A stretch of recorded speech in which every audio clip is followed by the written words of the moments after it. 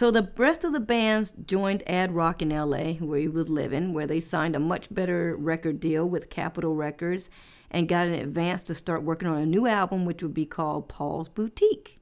And they took more control over the recordings, and they worked with the Dust Brothers, who would co-produce the next 4 albums with them. So shortly after he relocated to Los Angeles, Adam Yauch obtained a large quantity of liquid acid. He quickly set about consuming it, most of it, often while he was skiing. And he also smoked huge amounts of chronic weed.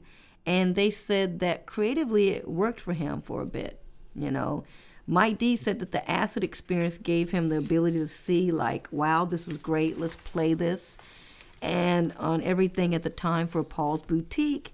And it shifted his mind enough for him to see that he became a great influence on the album. But, you know, I think that was him probably decompressing at everything.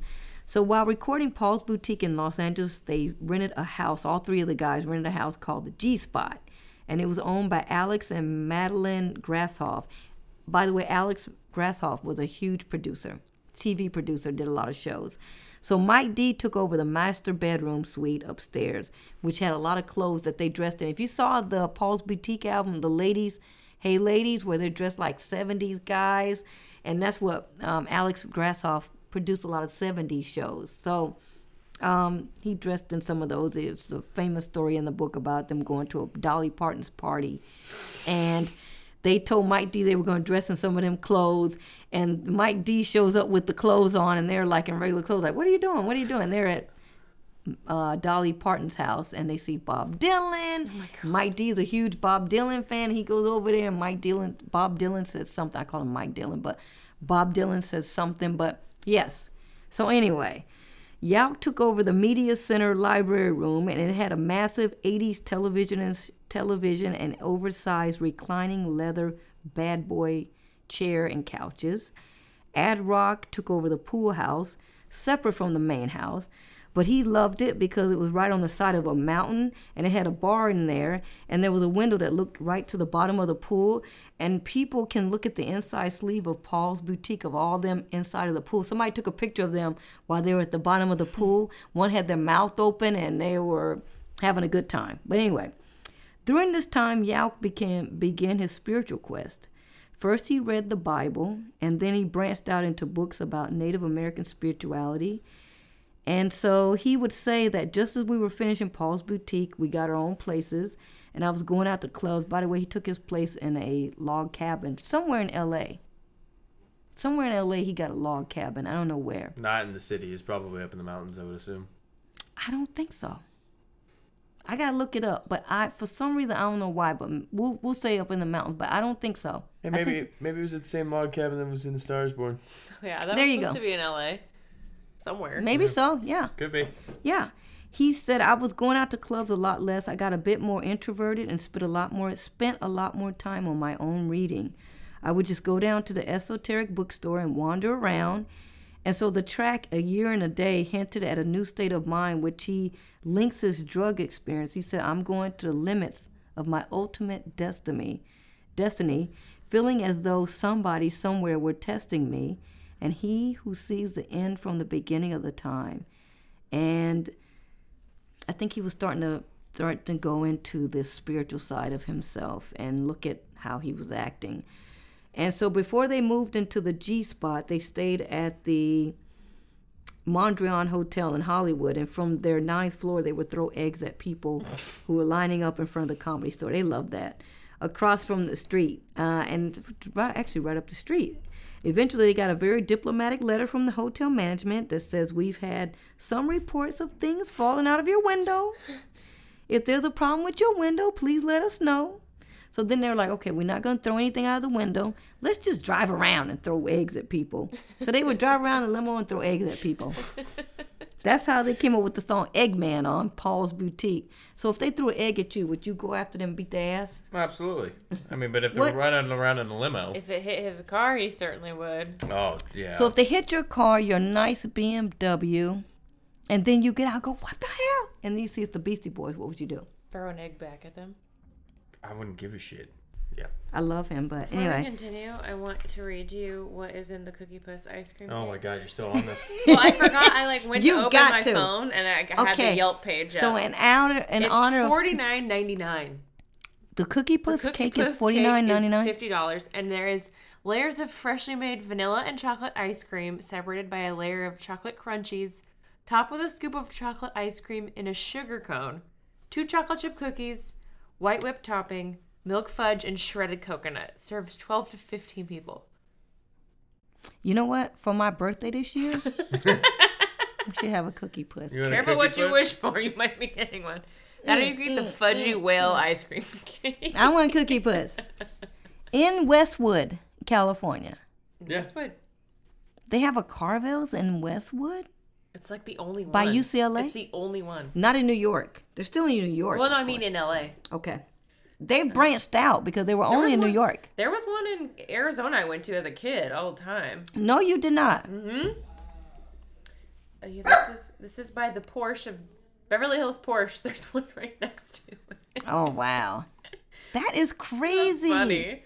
Good. We'll go there when I get my first Porsche. I love Porsche. Perfect. Once we start selling some ads on here, that'll be good. Yay. Wait, we have to go to this Carvel someday. That's so we got. funny. Oh, we're gonna go this year. Get ready.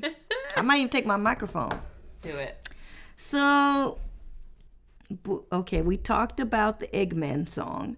So, though it's an undisputed classic, Paul's Boutique was a commercial flop. People don't know that, and it shocked the record company and the Beastie Boys because they had just received an advance of $750,000. People don't know this. Advances mean that the band you gotta pay- recoup that. Yeah, in the album band sales. pays that shit. Yeah. They're fucked. That's not good. So in 1992, Yacht got a new girlfriend. He had another girlfriend named Aurora Walker, but this one, her name was Lisa Ann Cabasa, and she was an actress. And he started to get into snowboarding, and he would spend time in Utah. You snowboard, right? Mm-hmm. You like it? I do. He loved it too, and he'd rented an apartment in Utah with a professional snowboarder named Mike Bassage. And Mike would let her say that they go snowboarding during the day, and Yauk was pretty good, not very acrobatic, but he remembered him as a quiet and good-hearted man. And he said, we do graffiti together at night, and one time the cops caught him, which is a big deal, but obviously they didn't arrest him or anything.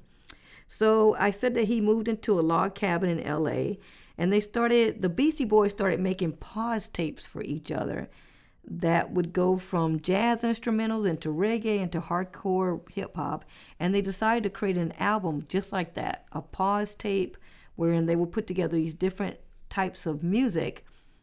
And Mike D came home kind of drunk one night, crashed into a wooden gate at the G-Spot house, which is that rented house, and he was like, oh my God, I've got to fix this because Madeline and all of them, this is a rented house.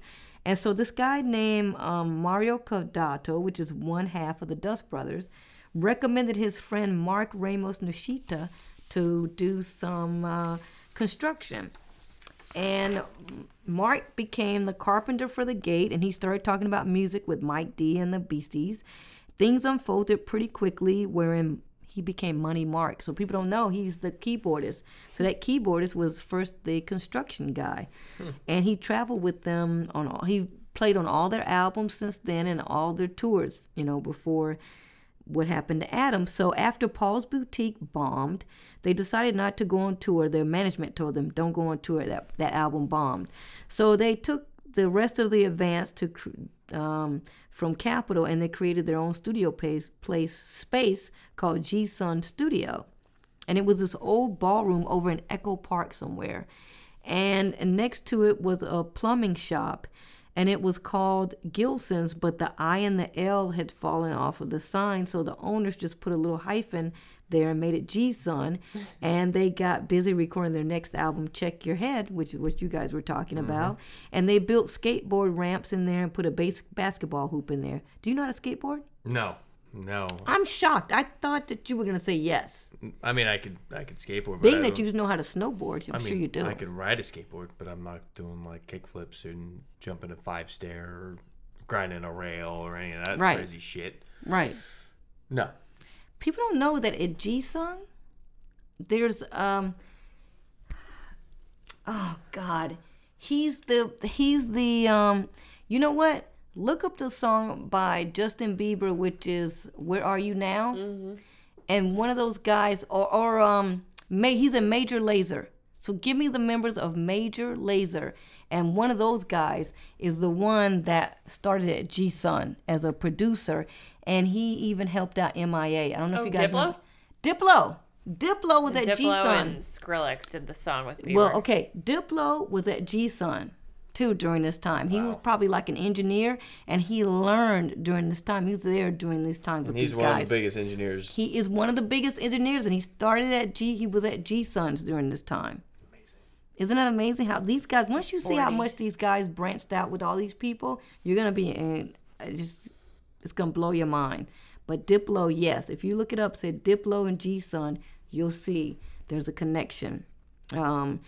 So for their third album, Check Your Head, they were reluctant to just rap, partly because they felt out of place in the changing hip-hop scene, because it was gangster rap by this time with Straight Outta Compton and all that. And instead, they returned to their instruments, recording endless jams for a year and a half.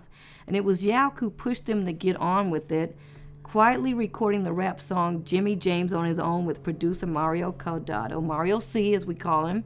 And after that, they went crazy, and the tracks just started coming in for Check Your Head. And they created their first album built around both rapping and live musicianship. During the recording, Yauch and his girlfriend went on a trip to India. And when he came back, he started wearing different clothes, started growing a beard, and changed his diet. During Paul's Boutique, Mario C said they ate at Lowry's Prime Rib. Have you ever eaten there? It's delicious. Have you eaten there, Megan? It's delicious. Lowry's every night, but during Check Your Head, he became a vegetarian. And he wrote the closing track, Namaste, about his trip. And he began seeing an LA-based holistic healer named Quentin Rodemeyer, who helped him quit drugs and alcohol and to find ways of tapping into spiritual energy without dropping acid or pot and all that stuff. And sadly, during this time, their old NYC buddy, Dave Silken, died of a drug overdose. And he went on tour with them all around the world during the License to Ill days. And it was a catalyst, I think, for all of them. All of these changes made him increasingly eager to make amends for the sexist lyrics and behavior of the early Beastie Boys years. They had made amends with Kate Schellenbach. He evolved into a very sweet and gentle guy. And he had Mario film him smashing his gun with a sledgehammer. And the scene appears in a 1992 music video. Once the weapon is cracked beyond repair, he offers a broad, relieved smile. And on Check Your Head, and especially the fourth album, Ill Communication, he pushed Mike D and Ad Rock towards putting more positive messages in their album. And Mike D says that me and Ad Rock, we weren't entirely comfortable with it at first, but he said, when he was talking about the whole thing, because I think Yauch had put a line in Sure Shot, which is Ill Communication's opening track, which says, I want to say a little something that's long overdue. The disrespect to women has got to be through.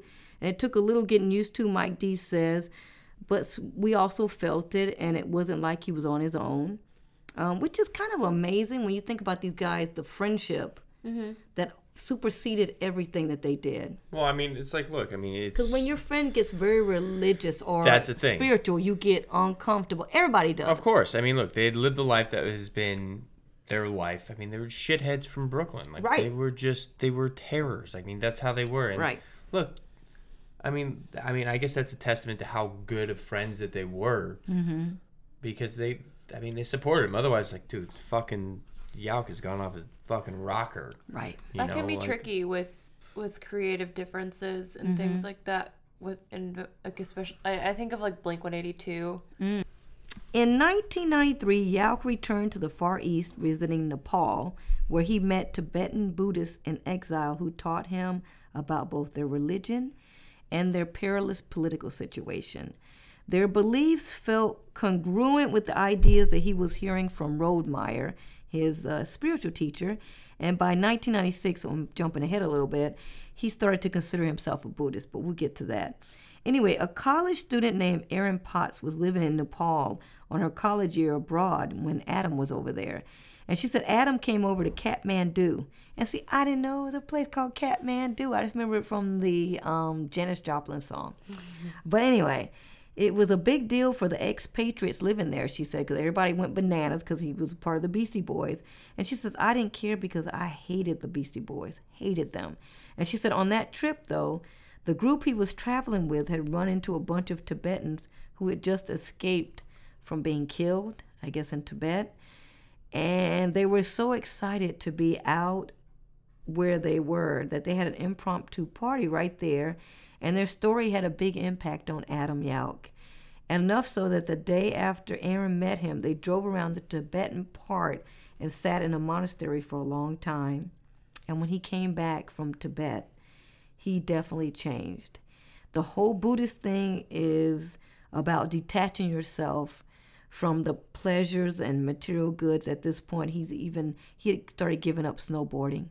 And he swore off drinking. His reading and snowboard trek through Nepal led him to Tibetan Buddhism. And it is here that his life truly changed. And he found a set of principles, love, compassion, altruism, nonviolence, that made sense of his past and his future.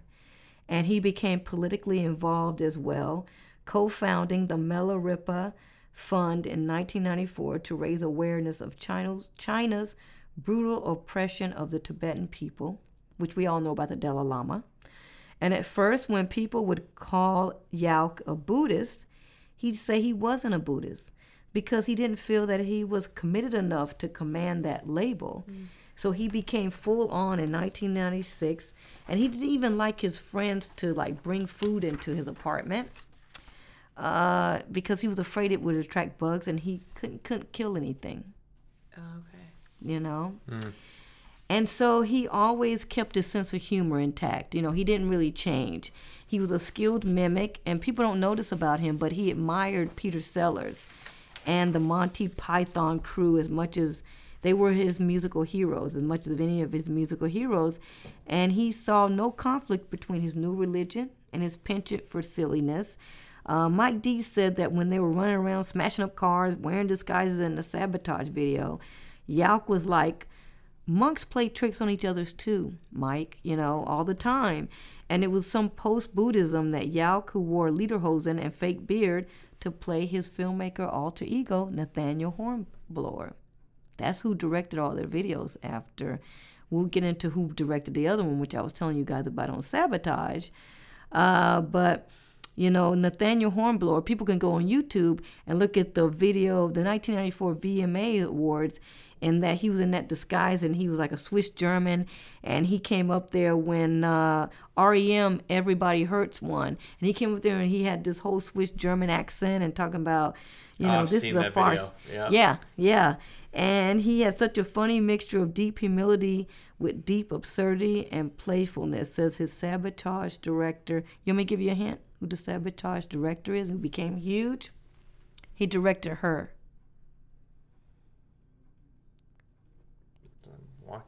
He directed Her, and he was a part of the whole Jackass movement. Like, he was the number one guy who directed the Jackass. Jeff Tremaine?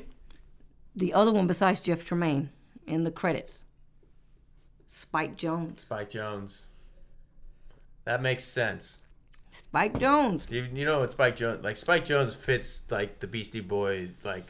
These were his idols. They were his friends. They got him started on Sabotage.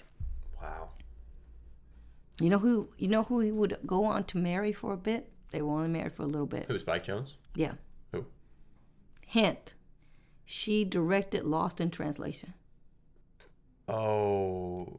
Coppola. I was about to say, yeah, Coppola. Really? Sophia. They were married? They were married. Huh.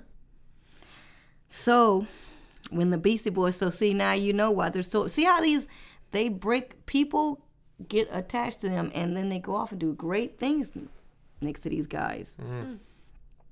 So when the Beastie Boys co-headlined the 1994 Lollapalooza Festival, they co-headlined with Smashing Pumpkins. I don't know if you know that. Would have loved to have been there He for that. loves Smashing Pumpkins. You do? Mm-hmm. Oh, then you're going to love this story. Can't wait. Yauk brought a group of Tibetan monks. I've been to Lollapalooza. That is not a place for fucking Tibetan monks. I went to Lollapalooza too. Did and you? I didn't know that I should have waited around and watched the Beastie Boys when I went. Years later from this. But anyway, yes, because my friend worked at the management company that managed Perry Farrell, who started Lollapalooza. Wow. Anyway, so Yauk brought a group of Tibetan monks along for the 2-month tour, and they would go up there and chant. And Billy Corgan, leader of the Smashing Pumpkins, said that the initial vibe was like, you know, they're Yauk's monks. Like, what's the angle? But he said Yauk had a real reverence for these guys.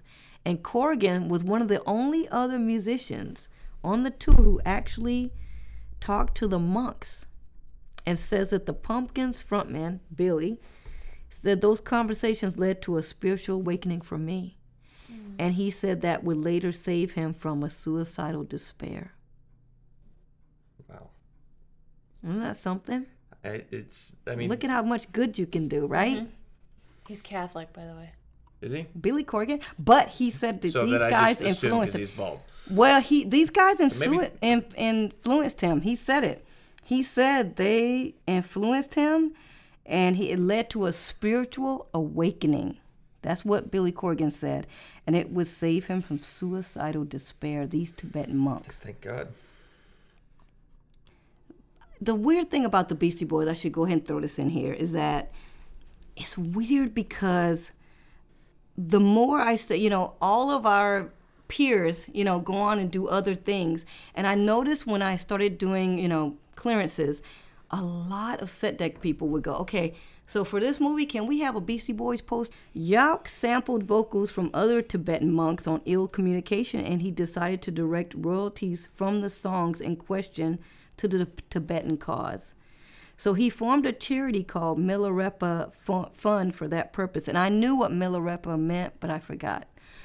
But it quickly turned into something much bigger, and he was soon putting together the Tibetan Freedom Concerts, which aimed to raise awareness of China's oppressive occupation of the nation. And Yauk personally made calls to recruit artists, which is your boy Smashing Pumpkins came up, and over 7 years worth of shows, there were a tribute to his, you know, it was a tribute to the influence because everybody came. The Smashing Pumpkins, U2, Pearl Jam, Red Hot Chili Peppers, Radiohead, A Tribe Called Quest. Anybody you can think of came to those concerts. Herbie Hancock, everybody. And he consistently put his beliefs into action. That's what made him a superhero. That's why I say that. Because he turned into a superhero. Because he put his beliefs into action. After launching the Milarepa Fund, which produced the Tibetan Freedom Concerts, in his songs, he started speaking out against, like, sexism. He was also an early vocal opponent of the wars in Iraq and Afghanistan. It's not like he became a Buddhist and alienated himself from his friends and family, says DMC or Run DMC. At the Tibetan concert, he was calm off stage, but then when he went on stage, he was ballistic. So Run DMC was there as well. He was still Adam Yauk. So Mike D co-founded a clothing line called X Large with two friends. I don't know if you know who X Large is. It was big at the time, but anyway, the Beasties also created a record label called Grand Royal Records, and a magazine that became of the same name, and I think it came from Biz Markie. Biz Markie said something like Grand Royal, and they took it and created that. But the record label had a distribution deal through Capitol, and Luscious Jackson with Kate Schellenbach was on it, and Ben Lee, I don't know who Ben Lee is, but Grand Royale was run kind of like a summer camp, they said. Sean Lennon was on it, quite a few people. And Sean Lennon said that contracts would be written on napkins. And that Mike Mills, the graphic designer, said they don't even send me copy for the shirts and posters typed out. They just tell it to me over the phone, and it could be a little bit more bureaucratic. But at first, the magazine was just to keep fans updated with what they were up to. Then they turned it into a completely other thing. And they soon realized that this was spreading them too thin, and they wanted to focus on the band, so they kind of shut it down. They went into the studio and recorded an album, which was Ill Communication, and they expanded. Oh, Check Your Head. They went on tour for Check Your Head. I'm sorry, Rockabye. And so they wanted to expand on Check Your Head, and they tried to perfect those styles. And Q-Tip, which is a member of A Tribe Called Quest, are one of the greatest bands of all times. All times. We will do a show about Mac Miller and Phife Dawg. We have to. Phife. Tribe Called Quest is so They're just it's. I mean, I don't think they put out a bad song. Like I don't think they. You know what? I don't think so either. Like everything. I don't think so either. It's just like anything you can turn on. I mean, you might not know what it is. And even the Beastie Boys said that about. I mean, Tribe Called Quest. I mean, they were the greatest. And you know it's them. You know it's them. You're right. You can know hear their voice, Phife Dawg or Q-Tip, and you know it's A Tribe Called Quest. Yep. They were so influential. Q-Tip recorded a song called Get It Together, and which is on, people don't know, on Ill Communication. So maybe we can go listen to it maybe after this. And ironically, he said he was pretty fucked up when he did that song. He said, I can't really remember making it, but I know Ad Rock took that beat from an old Moog record. Moog was a keyboard. That the guy was like instrumental in making this amazing keyboard, but it came up with like electronic music. It started just really making big. But anyway, the Moog keyboard. The Beasties he said the Beasties are the fucking Bugs Bunny of hip hop. They just come up with the illest shit. That's what Q-Tip said. So on Ill Communication, they're interviewed on it. There was this one track, and it had to be dealt with, they said. And so they said they decided that it would be funny to write a song about how Mario C is holding us up, all down, and how he's trying to mess it all up. And they felt like he was sabotaging their great arts. They're making a joke, by the way. So that night, they came up with the song Sabotage. Ad Rock went over to Mario C's house, and Mario recorded him screaming the words into a microphone over that track. And it was all about some mysterious thorn in his side and about the biters and the haters, he said, and it was Sabotage. Sabotage was the first single released from their fourth studio album, Ill Communication, in 1994. Initially, Sabotage was recorded as an instrumental. Subsequently, the Beastie Boys decided to add vocals only 2 weeks before the song was finished. Noted filmmaker Spike Jonze directed the music video. The music video is a homage to and parody of 1970s police drama TV shows such as Starsky and Hutch, Beretta, Hawaii Five-0, and The Streets of San Francisco. Like the 1970s TV dramas, this video contains scenes of 1970s cars, costumes, and action-packed stunts such as running in slow motion and sliding over the hood of the cars. Played extensively on MTV at the time, the music video would directly influence the iconic opening sequence of the 1996 film Trainspotting, according to the director Danny Boyle. And they asked Spike Jonze to make the video, to direct the video, and he was so excited. He wrote up a little treatment, and the treatment, he said he wrote that treatment at Hamburger Hamlet, which wasn't more than this. He said, we're making the opening credits for that 70s cop show Sabotage, and we needed lots of wigs and mustaches and a cop car, and the budget was set at $85,000, and Adam Yauch said, that's too high. So that's too expensive. So the production company was like, that's the price. You know what, Adam Yauch, that's the price. And he says, well, you know what, we'll just get another production company. And they were like, okay. So they took off $35,000 from that budget, and they created that video guerrilla style. And it's very 70s type of style. And I know you kids are young, so there was this whole 70s type of cop shows in the 70s, and they really took a spin on that with Spike Jonze. And he says that in creating that video, Spike said that he learned a lot from Adam Yauch. He said he was a true original and very punk as always. And he said he really inspired me to keep that attitude in every movie that I did after that, and any type of world that I was in. And people need to remember that fees come out of these artists' back end. That's why he was like, you can do better than that, not to Spike, but to the production company. And so around 1996, the Dalai Lama made a speech at Harvard, and Yauch went along to present Milarepa's first donation, which was for the Harvard chapter of Students for a Free Tibet. A representative for the Students for a Free Tibet was there. Her name was Deshan, and she was from Tibet as well. Her parent, she was Tibetan American. And shortly after that, Adam and Deshan met again in Chicago at a Students for a Free Tibet conference, at which they were both speaking. He said they were both giving each other advice because they were both nervous, and he remembered liking her and hoping that he'd run into her again back in New York. And he said, though he was not quite looking for a relationship at that moment, he said he was debating between the idea of being celibate and becoming a monk, or actually having a family. And he had spent some time being chaste for about 10 months. And he said he learned a lot from that period. Just trying to be celibate was interesting, he said, because you think you're in control when you feel attracted to someone, that it's a conscious thing.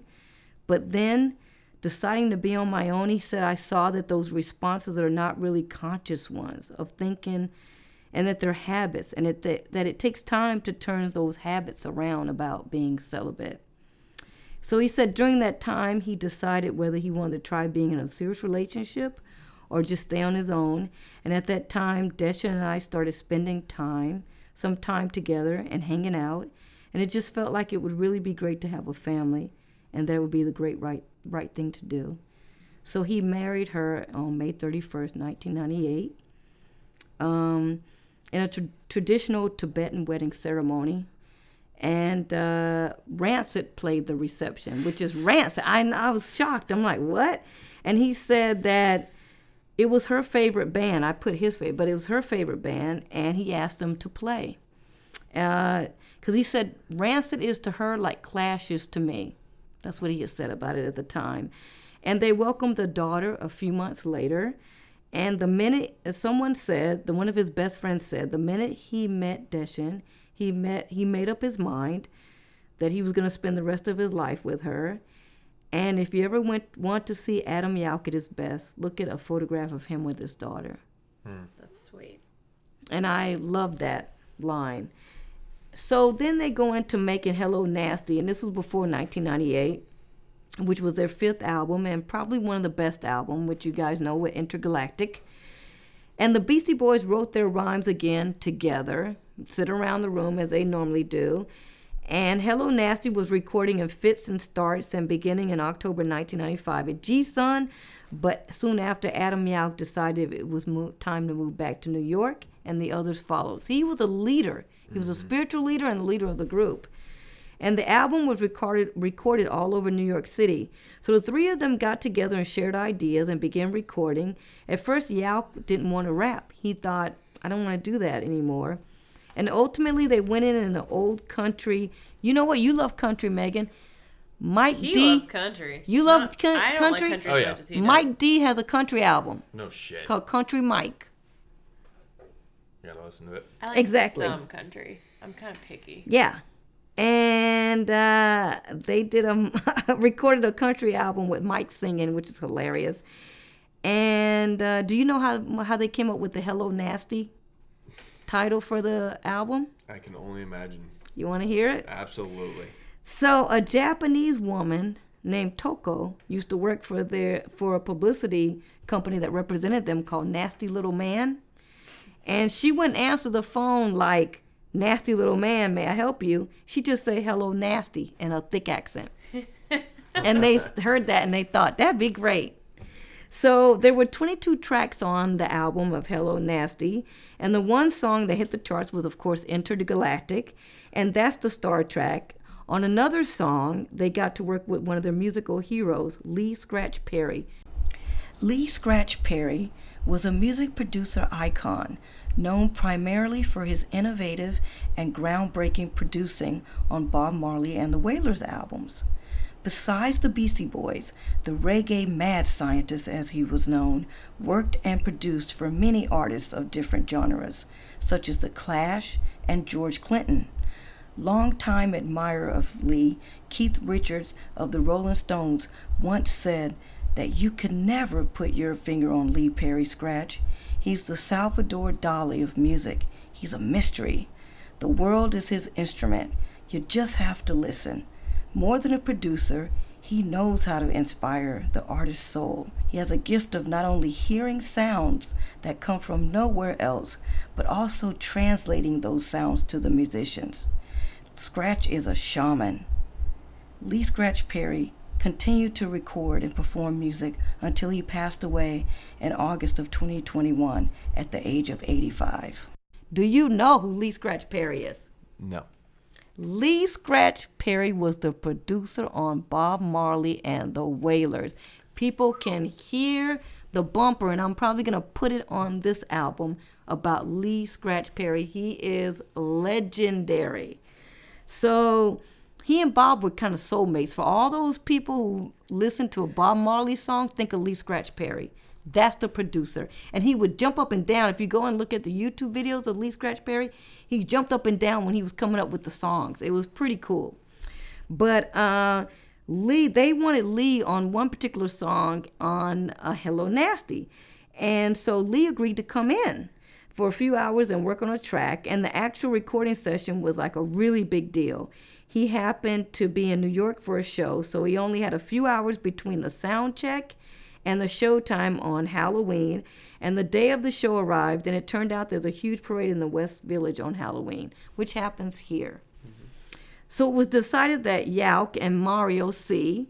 went to the World Trade Center where his hotel was and brought him back through the thick of the Halloween parade, which was a big deal. And Yauch and Mario did show up at the hotel, and they said, look, he has to go back through the train. We can't get a cab. You can't get a cab. You can't drive through it. And the Lee's manager was like, no way. He can't get on a train. He's Lee Scratch Perry. And Lee Scratch interjected and said, you know what? It's fine. It's fine. I can do it. So the three of them took the train, and then they had to walk through masses of people from the station to the studio. And Adam Adrock said that the amazing part is that the way most people dress for Halloween is the way Lee Perry dresses every day, which is true. He had a rainbow dyed hair and beard, which is true, and buttons and boots to match. And after many hours, miraculously, he said they walked into the studio and they played Lee Perry, a little bit of what they were working on. And they were so thrilled and grateful because this is their musical hero, that they had that time and moment with him, that they were like, Hail Mary, Hail Mary. He sang on it as well, and they got 2 to 3 hours of him in the studio. Wow. And he was a consummate professional, they said. The track finally had what it needed to become a song, and it ended up being on Hello Nasty as Dr. Lee, Ph.D. So the single Intergalactic is released on May 1998, and it blows up. The album was released in July 1998. It debuts at number 1. They tour for the album. It tops a lot of charts in different countries. The pseudonym, this is interesting, they got a Grammy Award out of it as well. But by the way, on tour at hotels, Yauch registered under the pseudonym name of I. Clouseau, Inspector Clouseau, because he was a huge Peter Sellers fan. And all this means is that he was a huge buff and filmmaker, movie buff. So that he had been directing a lot of the Beastie Boys videos under the name Nathaniel Hornblower, as you were talking about earlier. And as the years went on, he became increasingly involved in film in the last decade of his life.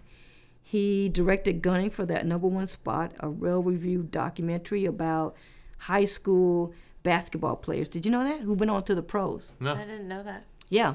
And some of them, I meant to put in here some of the... Is that the one that was like, Where I might have seen it. It's like I that think, thing in New York where they have that big it was old... like Michael Beasley, and it was like... I think so. Yeah, it was that draft class that basically came out, and these guys were just like walking around all over New York. It was Michael Yes. Beasley, and I'm trying to remember the other cats that were in it. You know what? Carmelo, I know who you're talking about. Anthony. And he gave an interview about it, but you're right. He directed that. Oh, wow. And it was at the Tribeca Film Festival, Yep. too. Yep. Yes. I did see the movie. I'm trying to remember the other players. How did you see it? Where did you see it at? I don't remember. I mean, it was... Wow. I think I saw it when it came out. I mean, it was 11 It was like years ago. 2008. Yeah. Yeah, it's like That's 11 years about ago. right. It was because it was. I mean, it was such a big draft class. Like Michael Beasley, like everybody knows Michael Beasley, the guy that's on the Lakers, the guy that just like he was kicked out of Miami when LeBron came because LeBron was like, nope, it's gonna be me, D Wade, and Chris Bosh. Really? Yeah, he was a number 1 draft pick for them. I don't think he was I think he was number 2. I want to say not John Wall. I think Derrick Rose was in it too. I think Derrick Rose was Really? You're right. You're right. I think it's Derrick It Rose. was something. He gives interviews about that. Yes, he directed that. Wow. Okay? Because there was some big, and I don't have this in my notes, but I think it was. God, there's a big place in New York where they go and like all these kids play basketball in New York. You know what I mean? Yeah, I'm looking it up now. It was in Harlem or something, and he talks about that. I think it was yeah. If I remember, it was. And I had in here, and I can't find it. Yep. So it was Michael Beasley, Jared Bayless, Tyreek Evans, Jared Bayless? I know Jared Bayless. I Yeah. went to middle school with him. What? Brandon Jennings, Kevin Love. Yeah, that's right. Kevin Love was in. Lance Stevenson, Kyle Singler. Yeah, I remember that. Yeah, so Tyreek Evans. Forgot about him. Wow, God, Tyreek Evans is that old, I guess, man. Really? Yep, Brandon Jennings, and that's. I don't think it was that. Bayless. I don't want to say it was that. And they played at a particular place in New York that every basketball player plays at in Harlem. Yep. And so in 2008, he founded the production and distribution company Oscilloscope Pictures. I knew what it meant, and now I can't remember now off the top of my head, but and he worked with lots of filmmakers like his good old pal Spike Jonze. And among his distribution picks was a 2009 Oscar-nominated film called The Messenger, whose anti-war message he passionately embraced. And when Messenger starred, Woody Harrelson won an Independent Spirit Award for his work in the film. He said he spaced out at the podium, and he forgot to thank Oscilloscope. So he said he came back to the table, and he was just as nice. And he said Adam was so nice and cool about it. And he was still completely zen about everything. So the Beastie Boys released 3 more albums after Hello Nasty. But I don't know if they were as huge as that one. But the last album, Hot Sauce Committee, Part 2, was originally supposed to be Part 1 and Part 2. In addition, it was supposed to be released in 2009, but that wasn't to be. Because on June 12, 2009, they played what turned out to be their last final concert on June 12th in front of tens of thousands of fans at Bonnaroo Festival. Have you guys been? I've heard of it. I haven't been. Isn't Bonnaroo in Tennessee. yeah. Yeah. Near. And on the way out of that festival, Yauch's throat was bothering him. And everyone blamed it on the Dust Festival grounds. And within a month, he was on a conference call with Mike D and Ad Rock, telling them that he'd been diagnosed with salivary cancer. And he says, I'm going to be okay. He assured them. It's funny because there is a video on YouTube of right after Michael Jackson died of them, Yauch and Ad Rock, saying, this is what's going on with me. I have salivary cancer. He explains that on YouTube. So he underwent both conventional and non-Western treatments and remained so optimistic throughout his 3-year battle that it never occurred to his bandmates that he might lose. And after he became ill in 2009, they never toured again. And in April 2011, Yauch was doing well enough that the Beasties went ahead and released a new album, which is Hot Sauce Committee Part 2. And it was a tweaked version of the LP they had finished just years before his diagnosis. And the video that he had directed the year before was released. In 2011, like I said, he directed that video, which starred Will Ferrell, Jack Black, Seth Rogen, in the short film Fight for Your Right Revisited. And even in the depths of his illness, he maintained his enthusiasm for the absurd. And he wrote, directed, and produced a star-studded video, long-form video. And it was just a ridiculous battle between the licensed to ill era Beastie Boys and the future version of the Beastie Boys. And over the last 2 years of Adam Yauch's life, he started riding horses. So if you're looking, there was a guy who talked about it. He became thin, white bearded, a cowboy hat, and he had a graying hair. And he would slip in his little Western boots and his little stirrups. And he would take the reins and ride throughout like the fields of rural Tennessee, because the property belonged to Sheryl Crow. Wow. Who was a cancer survivor, as we know. And they had struck up a friendship when he began calling her for advice on his illness. And she said they had gotten to know each other on the 2008 Get Out the Vote tour, because, the Beastie Boys were part of that for Barack Obama, President Obama. I remember that. Yeah, they were awesome about that. And he found an advanced treatment center in Nashville capable of genetically targeting his cancer. And he asked Sheryl where he should stay, and she offered her 154-acre compound 5 minutes outside of the town. And she has a lot of good recollection of him, of when he first showed up there after flying in from New York. She said, I was expecting to see somebody really weak and pale, but he looked so radiant, as light as the most awake person I've ever encountered. And he was just hopeful to the very end. And I believe he was always on the enlightenment tip. He was always in line with his search for serenity and peace and understanding. And she said, I love that about Adam. And here he is, one of the Beastie Boys, and he was the wisest person that I know. And with his wife and daughter often on hand, he used Crow's Ranch as a refuge. He cooked vegan meals. She said his pesto was always a hit. Mm-hmm. He brought Crow a Country Mike Greatest Hits album. You might be able to listen to that on YouTube. Mm-hmm. And he hung out with her little 2 boys that she had adopted. He even offered to play bass on her upcoming country disc. And in some of his final public appearances, which is true because I saw it, he rocked a cowboy hat. By November 2011, he was feeling very weak. And he had long since stopped updating fans on the progress of his illness, and some of his friends weren't hearing from him. But he called up Mike D and Ad Rock and asked them to join him in the studio for what turned out to be the last Beastie Boys recording sessions. And they hung out and recorded more hardcore rap songs. And Ad Rock said they also spent more time making fart jokes and ordering food than recording. And by next April 2012, his cancer had spread. So here's the sad part, okay? On the very night that the Beastie Boys were being inducted into the Rock and Roll Hall of Fame, he was being admitted into a hospital. Oh. He was being admitted into New York's Cornell Will Medical Center, where he would spend the last few weeks of his life, surrounded by his family, his mom and his dad and his daughter and his wife and her in-laws and his in-laws. And here's this another sad part. He died on Friday, May 4th, 2012. And actually it was in the morning. And the induction ceremony that the Beastie Boys were supposed to be in was scheduled to air the next day on HBO on Saturday, May 5th. Isn't that weird? It's really sad. Soon after his death, monks and monasteries all over the world began chanting to ease his soul's passage. And they would keep doing so every 7 days for 7 weeks straight.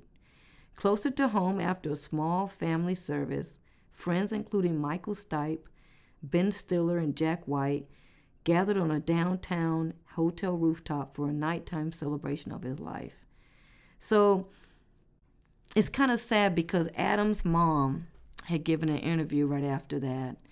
And she said that he died at 9 a.m. on Friday at the New York Presbyterian Hospital in Manhattan with his parents and his in-laws and his wife and his daughter there at his bedside. And he had been admitted to the hospital, of course, on the day that they had celebrated the induction into the... And he gave a speech. They read his speech, by the way, that he wrote, so people can listen to it. She said that he was conscious until the end and that he was a very courageous guy, his own mom said, and that he fought a long battle with cancer and that he was hopeful to the very end. And she said that he had been undergoing chemotherapy in the spring, but his health has just deteriorated on rapidly over the last few weeks. And she said it just happened overnight. And she said, my son was a terrific guy. And she said he had a brief but really wonderful life, and we're really proud of him. And, you know, that's the thing about Adam Yauch is that he went from being a teenage punk, you know, egg toxin, prankster, underrated bass player, you know, credible white rapper, guzzling Hellraiser. He did all, it was like he evolved through all that stuff. A tinkerer. Yeah. An eternal tinkerer. I think it's a good way to put it and a good way to kind of wrap it all up from the beginning. I mean, he was evolved. Yeah. Yeah, But he went through everything with so much of a lightning pace. How old was he? 47. Oh, that's so sad. He reincarnated himself so many times throughout his life. Yeah. He did. So maybe it was a part of his destiny. You know what I mean? That, you know, look, in the stars. And I think it's a testament to his strong will. I mean, look, with all the stuff, I mean, he could have easily just said, you know what, the hell with Def Jam and the hell with to Russell Simmons for absolutely screwing us out of a lot of stuff. I'm done. I don't like it. I don't like the image I've created for myself or the band. Right. I'm sick and tired. I just kind of want to go out and you know, never be heard from again and live a normal life. But instead, going back into it to chase the money and to chase the girls and chase all that stuff and trying to just make the quick buck, he actually made it into a... it was on his terms. It was on his terms, but he was also doing it for a good cause, which I think is... Right. Which is it wasn't out of a rebellious nature. And you know what? He stuck to his guns. Yeah, he did it for what he believed in. And his band supported that. That's what having friendship. That's what friendship is all about. You know what I mean? Yeah. You know, Adam Yauch would say that what Western society teaches us is that if you get enough money, power, and beautiful people to have sex with, that's going to bring you happiness. That's what every commercial, every magazine, music, movie teaches us. And he said it's all a fallacy, as you two know, right? Yeah. And he said that was a realization of that whole License to Ill period. And I do like what Rick Rubin said about him. He said that Yauch embraced that out-of-control rock and roll thing more than anyone else. And he said, looking back, I think he was searching for who he was, and now he's found that person. And he said, it makes perfect sense to me that he was the way he was and ended up the way he was, you know? And ended on Q-Tip, which is our favorite. Q-Tip said, for me, it's the Beastie Boys, LL Cool J, and KRS-One, and that's about it. And I definitely consider the Beastie Boys hip-hop artists because they can sing. They can't sing. And that's the end of Rockabye's on Adam Yauch. What do you think now that you know as much as you know? I think I'm going to start listening a little bit more. I mean, I think, and to Q-Tip's point, they can't sing worth the shit. And I think the high-pitched stuff, I think that was always the deter. Like, that's what didn't do it for me. It was just the sound is different. But look at how many people came in contact with them and then became, like, even the guy, I didn't put this in here, but even the guy... I think it's Ian Rogers. I think his name is Ian Rogers. He ended up being a part of Apple, but Ian Rogers is the one that took all those earlier videos. And they found him because he had written into them. and he was heavily inspired by them. And he ended up being on Apple Music, like being a huge, big deal at Apple Music because of the Beastie Boys. So many people. Good energy. It's good energy. I mean, Tamra, who was energy. married to Mike D, directed Billy Madison. Wow. Billy Well, Madison. that's probably where Tamra Davis, see? that's probably where the lighting of the See? poop bag on fire Exactly. came from. She was a part of the very whole Adam Sandler. Beastie Boys. She married Mike D back in the early 90s. I wanted to say it at that time, but then I thought I'd wait. But you see how many people touched them and how many people really went out and did these amazing things in the world. Spike Jones, I mean, you know, I mean, Ian Rodgers. look at the picture of Spike Jones. I mean, he looks like the epitome of like the Beastie Boys. Yeah, oh, he loved those guys. Him and Mike D. Mike D did I think like a magazine, a special magazine, and Spike Jones was a part of all that because they loved to surf. He loves to surf. And so, you know, it's just funny how many people touch them that, you know. So that's why I'm kind of glad that now we can do our Mac Miller. Yep. Now these kids can learn about the Beastie Boys and see how amazing they were because they were no more. After he died, they decided, I think they had told him too, we're going to split. Yeah. You know, we're going to break up the band because, you know, it didn't mean the same without him. Well, there is no Beastie Boys without him. No. There is no Beastie Boys without Adam Yauch. You're right. I mean, nobody can find that voice. No. So, you know, that's it. I know it's kind of sad. It made me sad when I was typing this up. I mean, I remember when he was. I mean, They all end sad. The Rockabye's do. Like, well, I think Yeah. I this one's know. sad, and the Aaliyah one was so sad. Because he's like Aaliyah because he was such a good yes, person. like you feel, and He it evolved. just makes you sad. Like, dang, enjoy your life, man. I know, it's a good way lesson. Don't get down about anything. You gotta enjoy everything you can. Yeah. So, see, you could have a kid like a Adam Yauch, who's this techno whiz, who blows up dog do bombs and create bombs and little things that'll surprise Megan when she like cuts on the fountain and things popping off in her face, and it turns out to be this guy, well, Nathaniel Hornblower. or he turns out to be a complete psychopath. And then Yeah, So there's exactly. Boom. Well, on that note. well, thank you, Melissa, for educating us. Yes, all thanks, about Mel. the You Beastie Boys. kids, So, yeah. So to Adam Yauch, we salute Yes. because he is a rap pioneer. Truly. And, you know, I feel like he's been pushing me to do this because I've been wanting to do it for a while. So he got busy living. He didn't did. get busy dying. Yep. So thank you, kids, and it's rockabye. Bye. Bye.